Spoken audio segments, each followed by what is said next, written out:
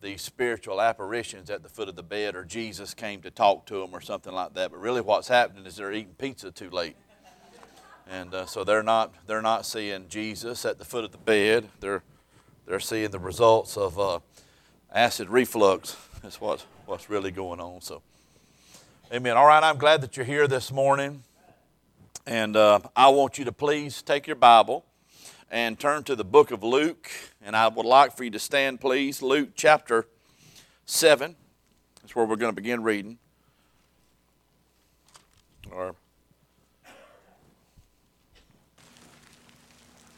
Luke chapter 7. Let's go ahead and stand. I'm going to begin reading to you at verse number 36 this morning.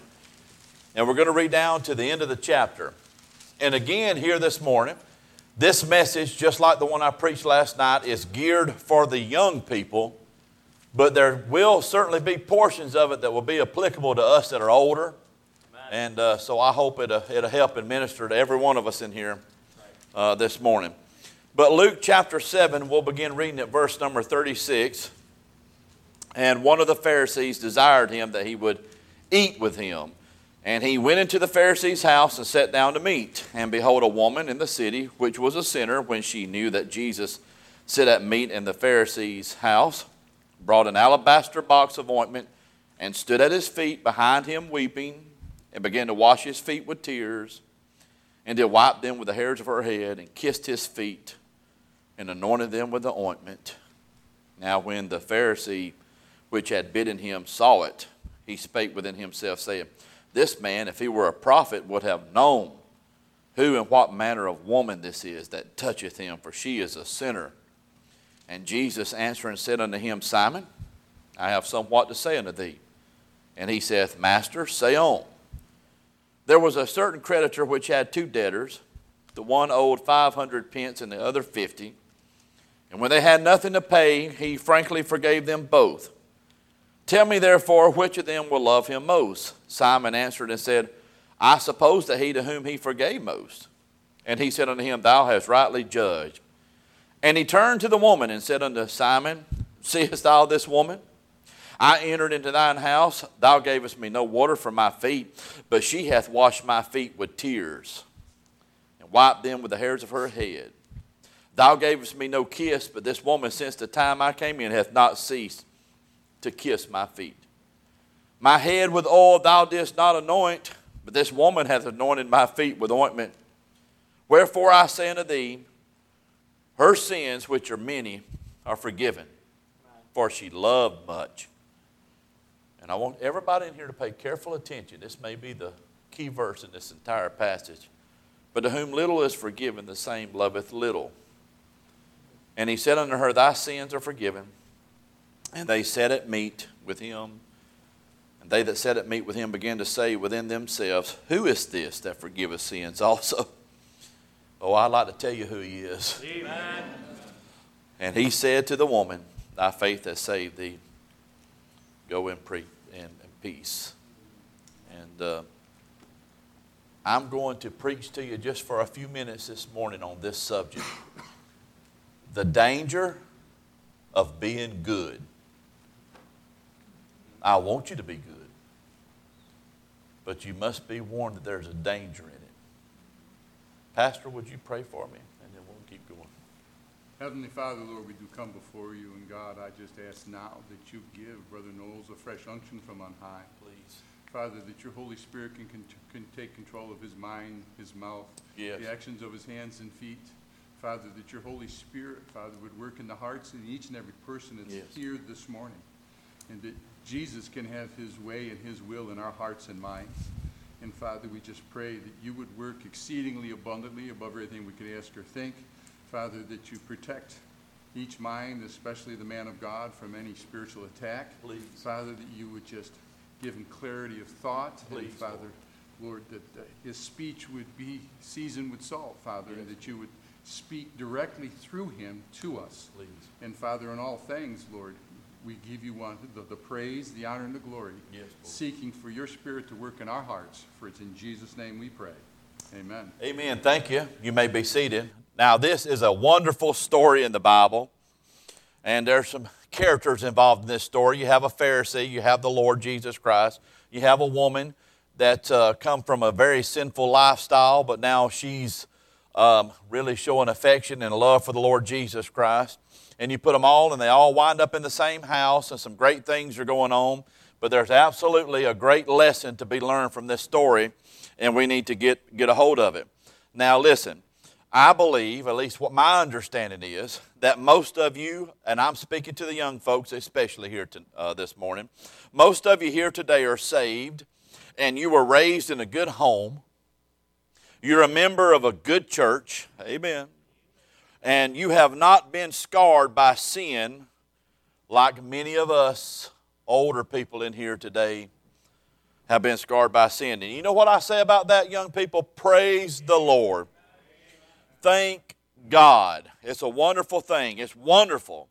Now, I was not raised in a Christian home, and unfortunately, to my regret, I got into some sin as a teenager that has and will affect me to some degree in my mind and in my body and other ways for the rest of my life. And that's just absolutely the truth. But I want to tell you something. I want you to listen to me. I've even heard some teenagers talk about not having a testimony.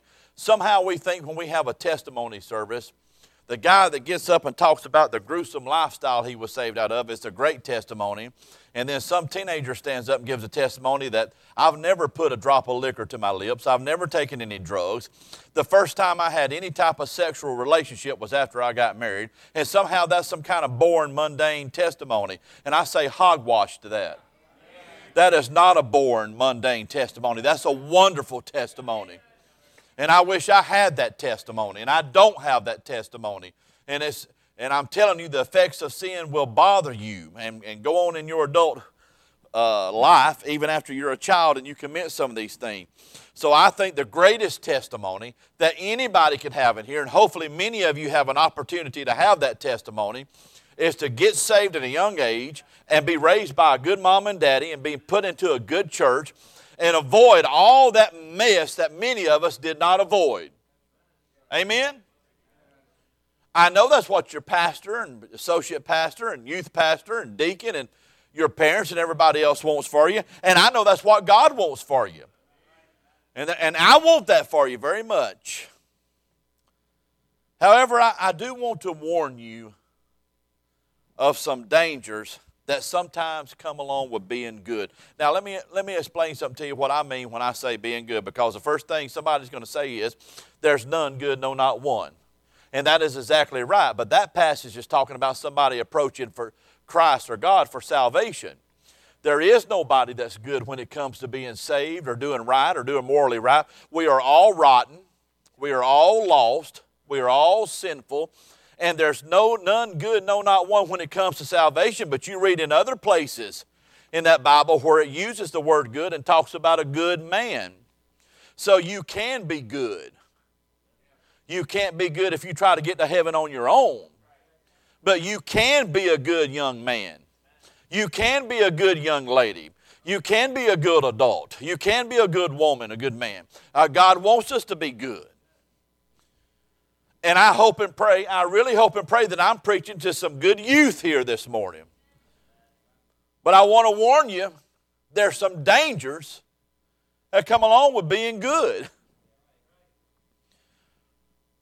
I hope I just have to say this because I hope none of you young folks get into gross sin. I hope you don't get out in the world. I hope you don't mess up your life and booger it up and all like many folks have. I hope and pray that for you. But if you do, and I pray you don't, or if there's some young person here that already has, let me tell you the good news about that too, that Jesus Christ is a loving and merciful God.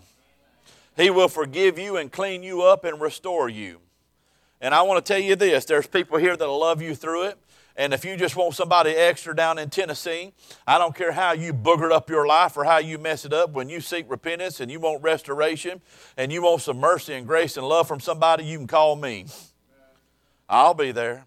I'll be there with arms wide open. We won't ever bring it up again because Christ doesn't bring it up again. Thank God He doesn't bring up a lot of stuff in my life. Thank God. Thank God that's the way we ought to treat these young people or anybody else that gets out into sin. That's the way we ought to approach them.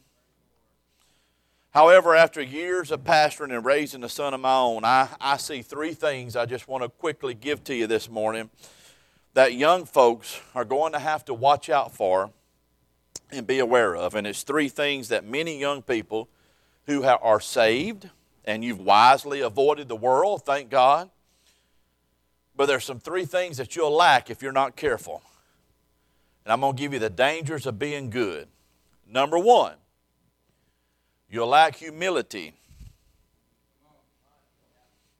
And the Pharisee here in this passage, verse number 39, realized that she was a great sinner. But somehow he forgot he was too. And what the Pharisees didn't understand is they were the biggest sinners in God's eyes. Now, I try to stay away from anything theological when I'm in another man's pulpit. But I think I'm on good grounds here to tell you that we have a Baptist lie. I was told as a young, when I first got into ministry, of course, it was Southern Baptist, so you're told a lot of things. But I was told that all sin is the same. And that's absolutely unscriptural. All sin is not the same. There's many passages that will tell you that. Now, all sin will send you to hell. All sin must be accounted for. All sin needs the blood of Christ. But there's some sins that Bible talks about, he that doeth so and so has committed the greater sin. Christ said if the works had been done in Sodom and Gomorrah that were done here in Capernaum, they would have got right with God. But you're in more trouble at the judgment, he says, Capernaum, because you have me walking right through here than Sodom and Gomorrah. Over and over I can tell you that some sins are in fact worse than other sins, and some sins show a darker degree of your heart. If I get out here and speed today, and I rebel against the speed limit, that shows something about my heart. But if I got mad today and went in McDonald's and killed a bunch of people I don't even know, now, you think that's the same? You got rocks for brains. That's not the same. God doesn't look at it the same. It's not the same. So everybody needs to understand here this morning that all sin is not the same. You don't pay for it the same. I'm talking about now, every sin again has to be paid for by the blood of Jesus, but you're not held accountable as much for different sin. Some sins show a darker degree of your heart, all that kind of stuff. But let me tell you what I have found out in studying the Bible.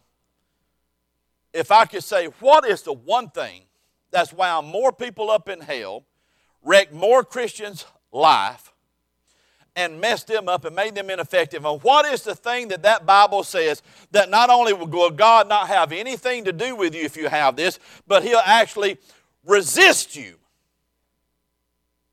He'll push you away, practically speaking, for us that are saved. It's pride. It's pride. And when you get to looking at yourself and saying, look at me and look how I've done and look how clean I am and look what I've done and I can't believe, look at her or look at him and all those tattoos and all those marks and all that. Look at that long hair there and look at that worldly music they just drove by and You're heading for disaster, folks.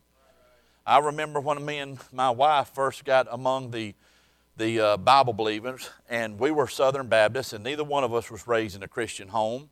My wife was raised in Pennsylvania, born and raised. I was born and raised in South Alabama, and we got together, and we didn't have a foundation or anything, but we just knew we wanted to do right, and we wanted to be clean, and we wanted to live for the Lord, and we had a right motive about it, and our heart was right. But the problem is that we so much wanted to do right that we found out we thought everybody else is doing wrong. And so we went through that self-righteous stage for about a couple of years. Anybody in here ever been through that little self-righteous stage? I can't believe God didn't throw up every time He looked our way. I can't believe God didn't say, you bunch of stinking hypocrites. Y'all all puffed up now about how you dress. How did you used to dress? You're all puffed up now about what you don't watch. What did you used to watch? You think you're better than somebody else, and you're looking over there at these other Christians and these charismatic Christians and Southern Baptist Christians. They don't dress and act and talk like you. And let me tell you something. I'm more pleased with that NIV toter over there than I am you, Mr. King James man, because their heart is soft and yours is puffed up. Yes, sir. That's exactly right. You better watch that stuff. You better watch that stuff. You know what God will do? He'll put you on the shelf. He won't touch you. He won't fool with you in your squeaky clean looks right now. And he'll go down the road to the Southern Baptist NIV Contemporary Christian rock dude and meet with him before he will you. Because his heart is soft. You understand what I'm saying? You better get that.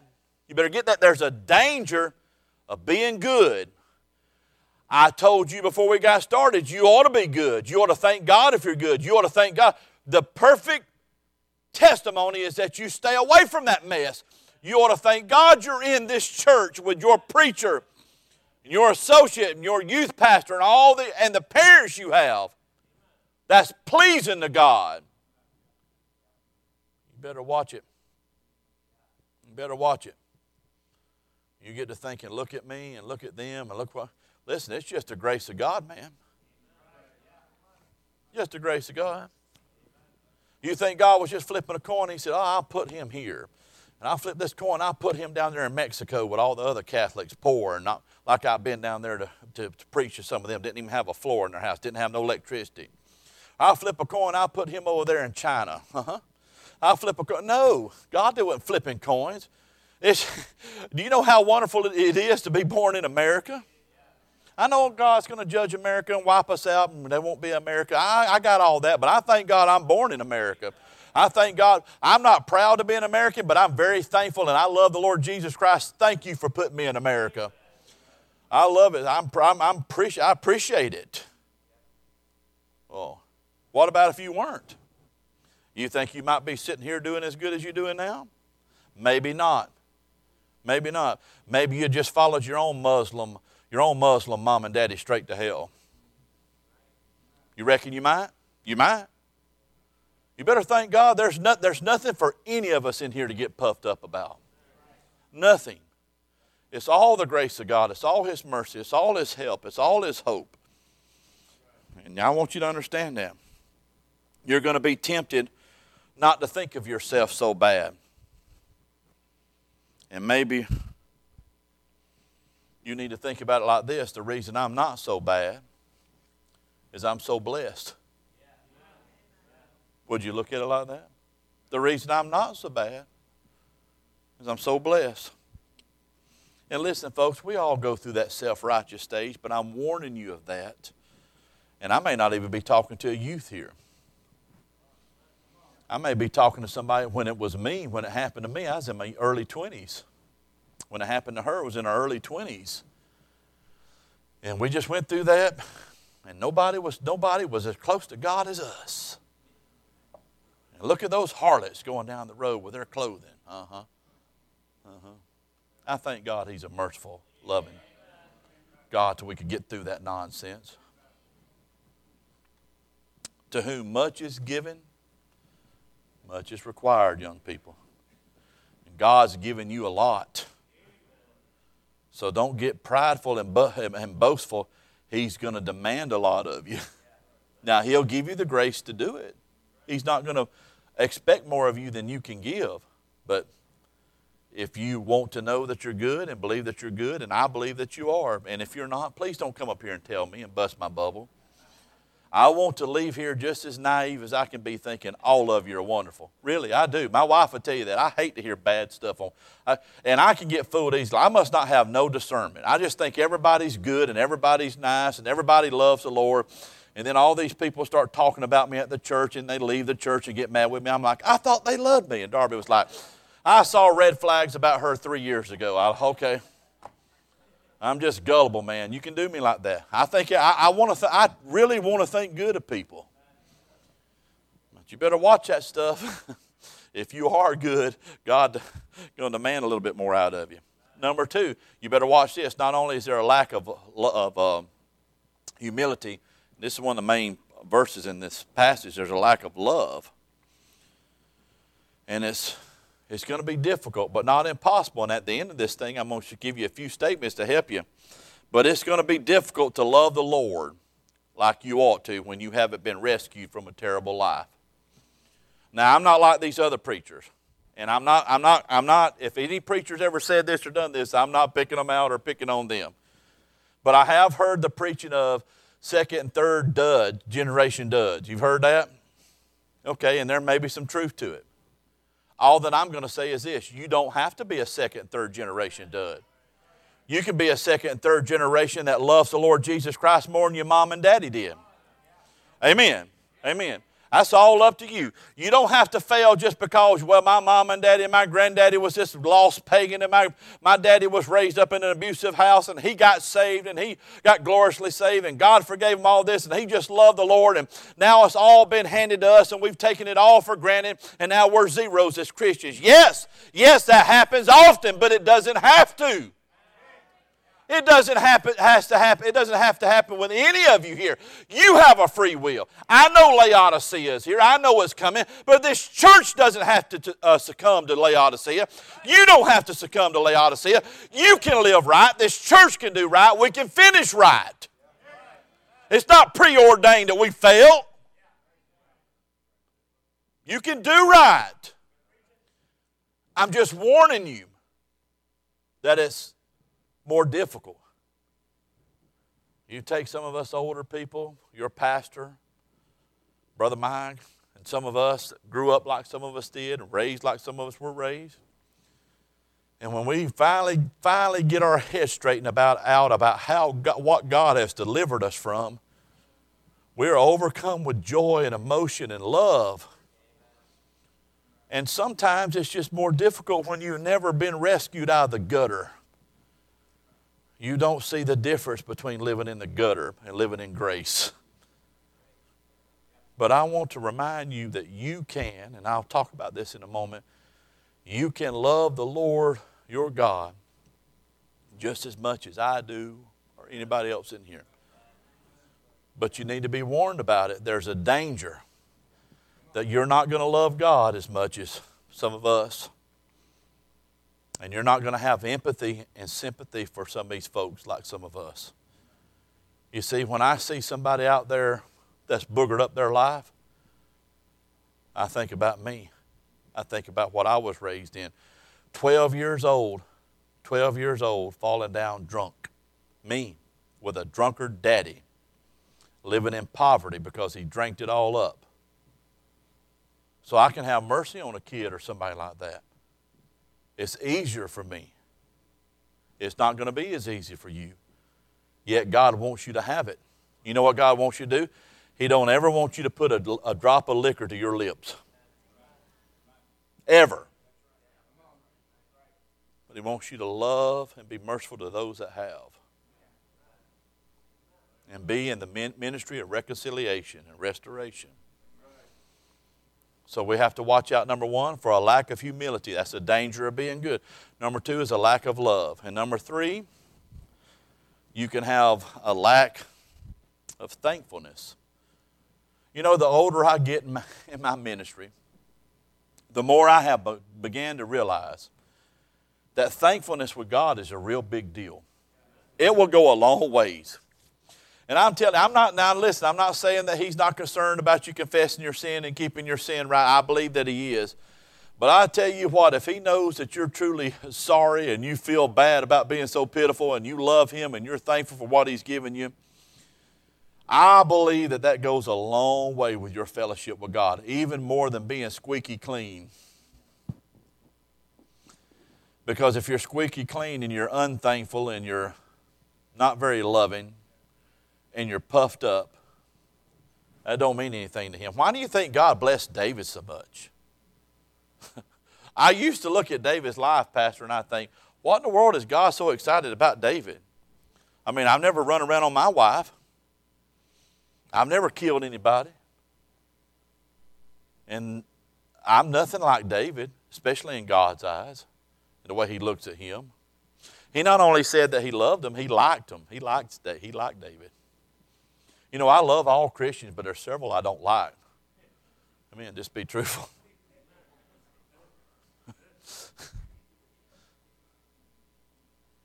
What do you think it was with David?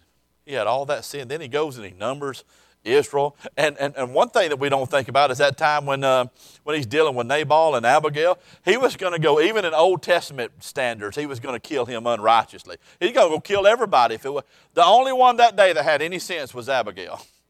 She straightened, the woman straightened the whole thing out. If he hadn't listened to her, he would have murdered all these people, innocent people. They didn't deserve death. The one that did deserve to die, God got him the next day. He got Nabal. But you think about that. You think about David's life.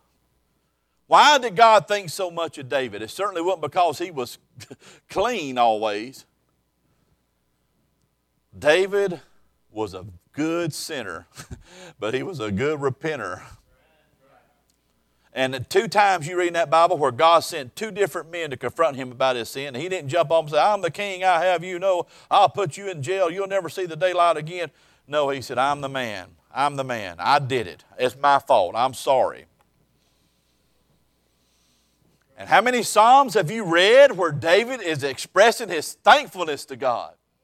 I was just a poor little shepherd boy out there in the middle of nowhere with nothing, nobody even concerned about me. And look what God did for me.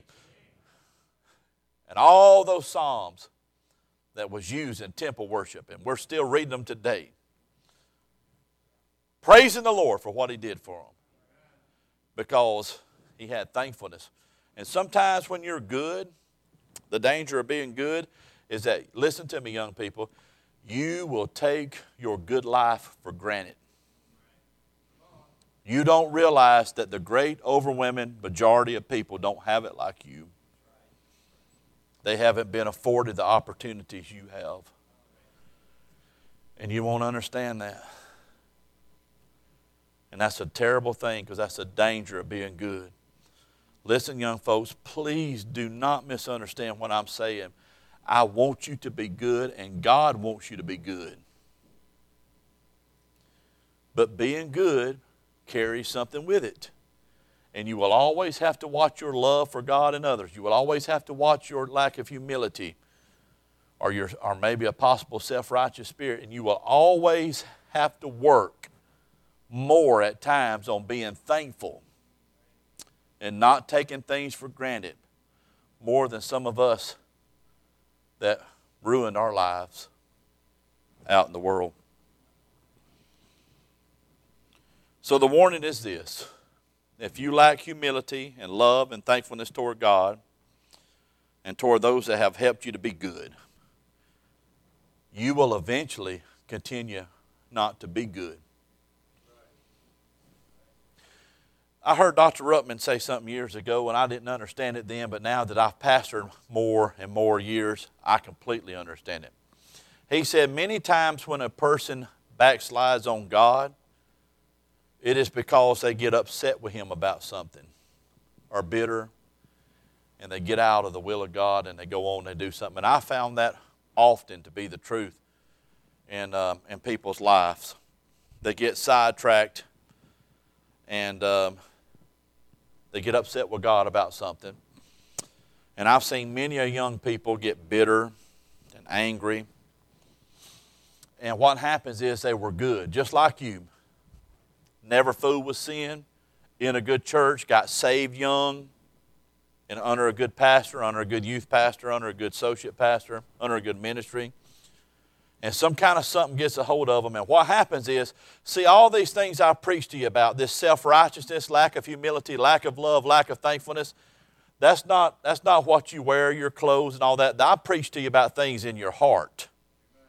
But listen to me, young people. When we let the devil or the flesh or the world or whatever that is get a hold of our heart and we're absence of humility, we have an absence of love, we have an absence of thankfulness, it will not stay in your heart. And you'll be removed from being a good young man and a good woman. And you'll wind up out there being one of them bad ones that you used to look at. You understand what I'm saying? So that's the danger of being good. The danger of being good is if you let this stuff fester up in your heart, you won't remain good. I want you to understand that as I get ready to close here. Always remember that God saved you.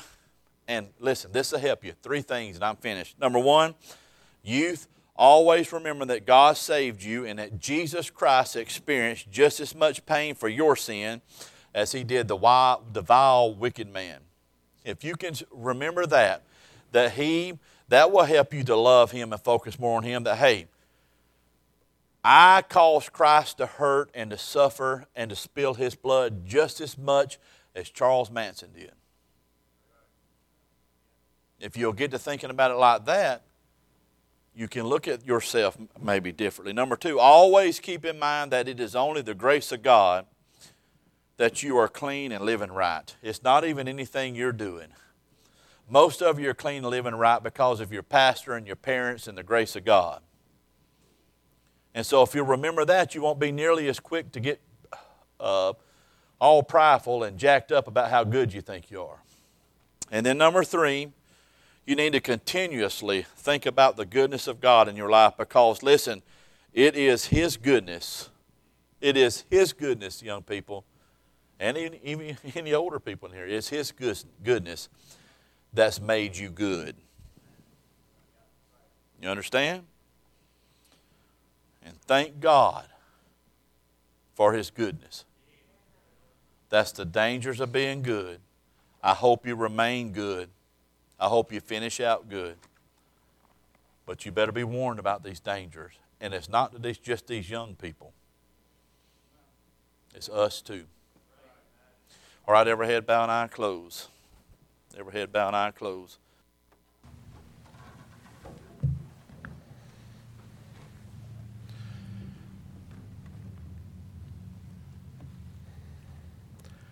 I have a unique perspective on what Brother Knowles was talking about.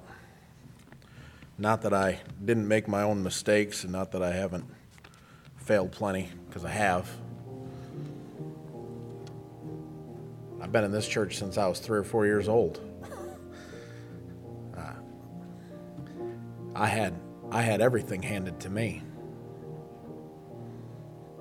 And just like Brother Knowles talked about his failures of his past before he was saved, our failures that we have now after we're saved affect us still. And he's right. Leaving off being good isn't the answer. I've had someone say, well, if you don't experience that stuff, you don't know how to help. The Bible gives you the answer to help those folks. You don't need to experience what they experience so you can help them. You can show them there's a better way. And the Lord is merciful, and He's gracious, and He's long-suffering, He's plenteous in mercies, and He'll forgive, and He'll restore, and He'll help. But He's also a same God who can keep you from those things. And remembering how good He has been, and how merciful He's been. And part of His mercies is that you and I didn't have to deal with what they had to deal with. He's an amazing God. And He's amazing because you and I were just handed the blessings. And I preached a message a while ago on the danger that Solomon had because he was handed everything. He was given wisdom, he was given wealth, he was given power, he was given a kingdom secured. And he wasted portions and becomes a bitter man because he didn't want to heed any of the warnings that could have been given. Let's go ahead and stand.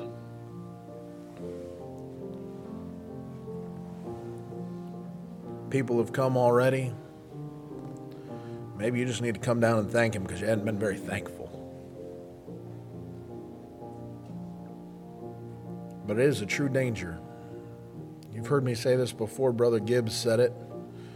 He said, I think one of the biggest problems Christians have is not the world, the flesh, or the devil getting after them. It's that God's just resisting them because they're too proud to get it out of the way and fix it. Father, I do thank You for the morning. I thank You for Brother Knowles and his wife being able to be with us. For the weekend, I pray You'd bless them and give them safe travels home. But Father, right now, I pray You'd deal with our hearts and help us to see maybe some areas we need to fix and some areas we need to keep an eye on and protect so that we stay in love and in good fellowship with our Savior. Father, we thank You and praise You this morning for Your goodness and Your mercies to us. We pray, Lord, You'd get to all the praise and the glory You're worthy. Even so, come, Lord Jesus. Amen.